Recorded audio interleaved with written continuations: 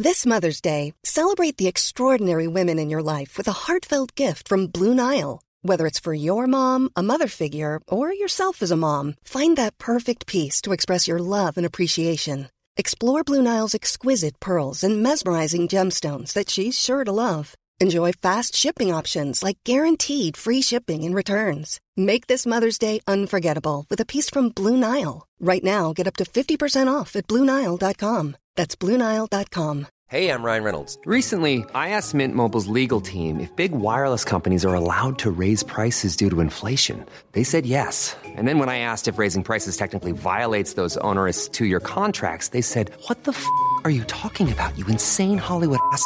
So to recap, we're cutting the price of Mint Unlimited from $30 a month to just $15 a month. Give it a try at mintmobile.com/switch. $45 up front for 3 months plus taxes and fees. Promo rate for new customers for limited time. Unlimited more than 40 gigabytes per month. Slows full terms at mintmobile.com. FM 104 Sunday Night Live with Louise Ty. Every week we chat to a musical person to tell us about the first gig they ever went to. And this week we're joined by our very own Freak on Fridays, Al Gibbs. So what was your first gig? So this is a difficult question because it wasn't one exact moment or gig that sort of comes back when I think about that. But I suppose if I had to pick one, back in Dublin at the beginning of the 90s, there was it was basically a rave in the Olympic Ballroom just off Camden Street every Saturday night. And Mark Kavanagh, who's now, I think, sub-editor of The Star, was the resident DJ. And it used to be like 2,000 17-year-olds that weren't really going to the legal clubs and drinking alcohol, but would go to this. And it was a full-blown rave in this old dance hall, the Olympic Ballroom, and it was just it was like something I'd never seen. But in actual fact, it was something I'd never seen before. Just people totally enthralled with this music, like this exotic music, this rave music. And rave culture was very new in Ireland in 1992. It had sort of started in the UK in 1989, but when it kind of hit here, it took off, you know. So I'll never forget the first night I walked in there. I can imagine. What drew you to that in the first place? So a couple of my friends were friends with Mark Kavanagh, and we got tickets. So we went in, or we got guest list or whatever, but we went in and had a look, and I didn't know what to expect. I was expecting like a kind of a teenage disco, kids disco, and at that point I was sort of working on pirate radio and stuff like that, so I kind of had I had an inkling into sort of club music, and but not really. It was more radio for me at that time. So you hadn't started DJing in clubs at that point? No, wow. No, definitely not. So what? Yeah, so I started DJing in the clubs when I was about 18. Okay. And what started you doing that? Was it just an interest in seeing how it works? So I suppose it was a real natural progression for me. So DJs back then weren't the centre of attention. The DJ was sort of the geek in the corner. Kind of, there was like dancers was the big thing back then. If you were a dancer in a club, you were real cool, and it was just that sort of thing back then. So I was just happy to kind of play some music in the background, and I started doing kind of parties and friends functions and stuff like that, and then eventually got asked to play in Stradbroke Rugby Club, which was kind of the local rugby club, but they had a nightclub every Saturday night, so I started doing that, and that's sort of how it took off. And then when you started doing clubs, how did you approach that, or did you kind of take, I suppose, reference from your first rave that you went to? Yeah, so I suppose when you look at it now, when you look at sort of what DJing is now versus what it was then, it's completely different now, because there was no such thing as having your own sound back in 1992 or 3 or 4. You played the big songs that were in the charts or on the radio. And what you do is you'd play a club version of them because they were the longer mixes. So you didn't really have your own sound, but you kind of, everybody was playing the same thing. So it wasn't really, I suppose I understand where you're trying to go with the question, but I suppose there was no real approach. I just sort of very organically ended up doing this thing that I was kind of doing on the radio anyway. Interesting. Yeah, it is funny how DJing has changed, and DJs have gone to make their own music now, because you do the same. DJs are like some DJs now are pop stars. Yeah. But that was never the way it was. The DJ was the guy who played the band's music on the radio.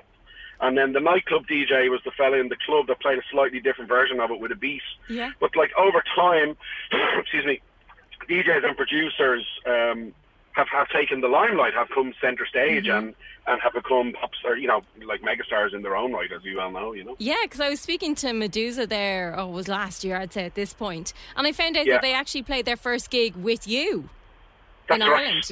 Yeah. That's right. So and he was really nervous. He was really nervous. There was only one. I thought, is Medusa one or two people? It's 3 people now. 3 people. I didn't know that. So it was one person in. We were up in Sligo. Yeah. In the Travellers, what's it called now? The Royal Theatre, and we were playing for.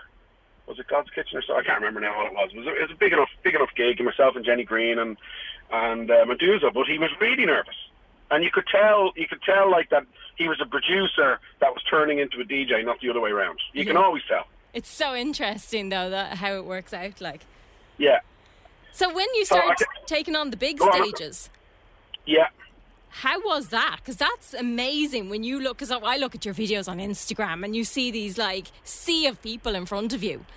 For me, that's terrifying, but it must be quite exhilarating too. To be honest with you, I have to be dead. I'll be dead straight. Up until the pandemic, I never thought twice about it. It was just a natural progression. You play in the club, you get popular in the club, then there's a bigger stage, and you go to the small festival and then the bigger festival on the small stage. You just sort of work your way up, and I've been doing that my whole life. But since the pandemic, I am getting a little bit anxious. Like before I go on, and I can't put my finger on what it is. It's not, and like I'm not nervous about my ability or the show or how it's going to go. It's just, I suppose, just having not been in front of so many people for so long, your body forgets. What people don't understand, when you're standing on the stage and there's 5,000 people staring at you, they're kind of giving energy. You're picking up that energy. I don't know, it's very hard to explain, but you can feel it. Yeah. You're on, you're on the spotlight, every little move you make is being watched and scrutinised, and I suppose my body just forgot about it. So now that I'm back at it again, I'm easing back into it, but it's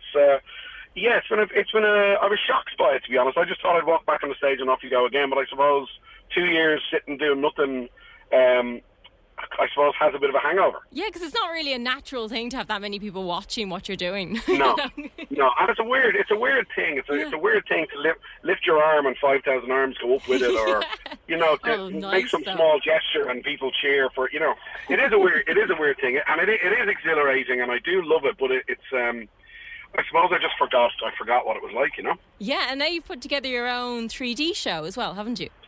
Yeah, so this sort of started, it was a conversation I had with Robbie Butler from The Pod about 3 years ago. So Robbie's the boss of All Together Now Festival and Forbidden Fruit Festival, and we're friends a long time. And I said I wanted to do something visually, with my DJ sets. I wasn't thinking it was going to go this far, but just something that was a little bit different while I was playing, because everybody's kind of doing the same thing. Yeah. And I just wanted something slightly different.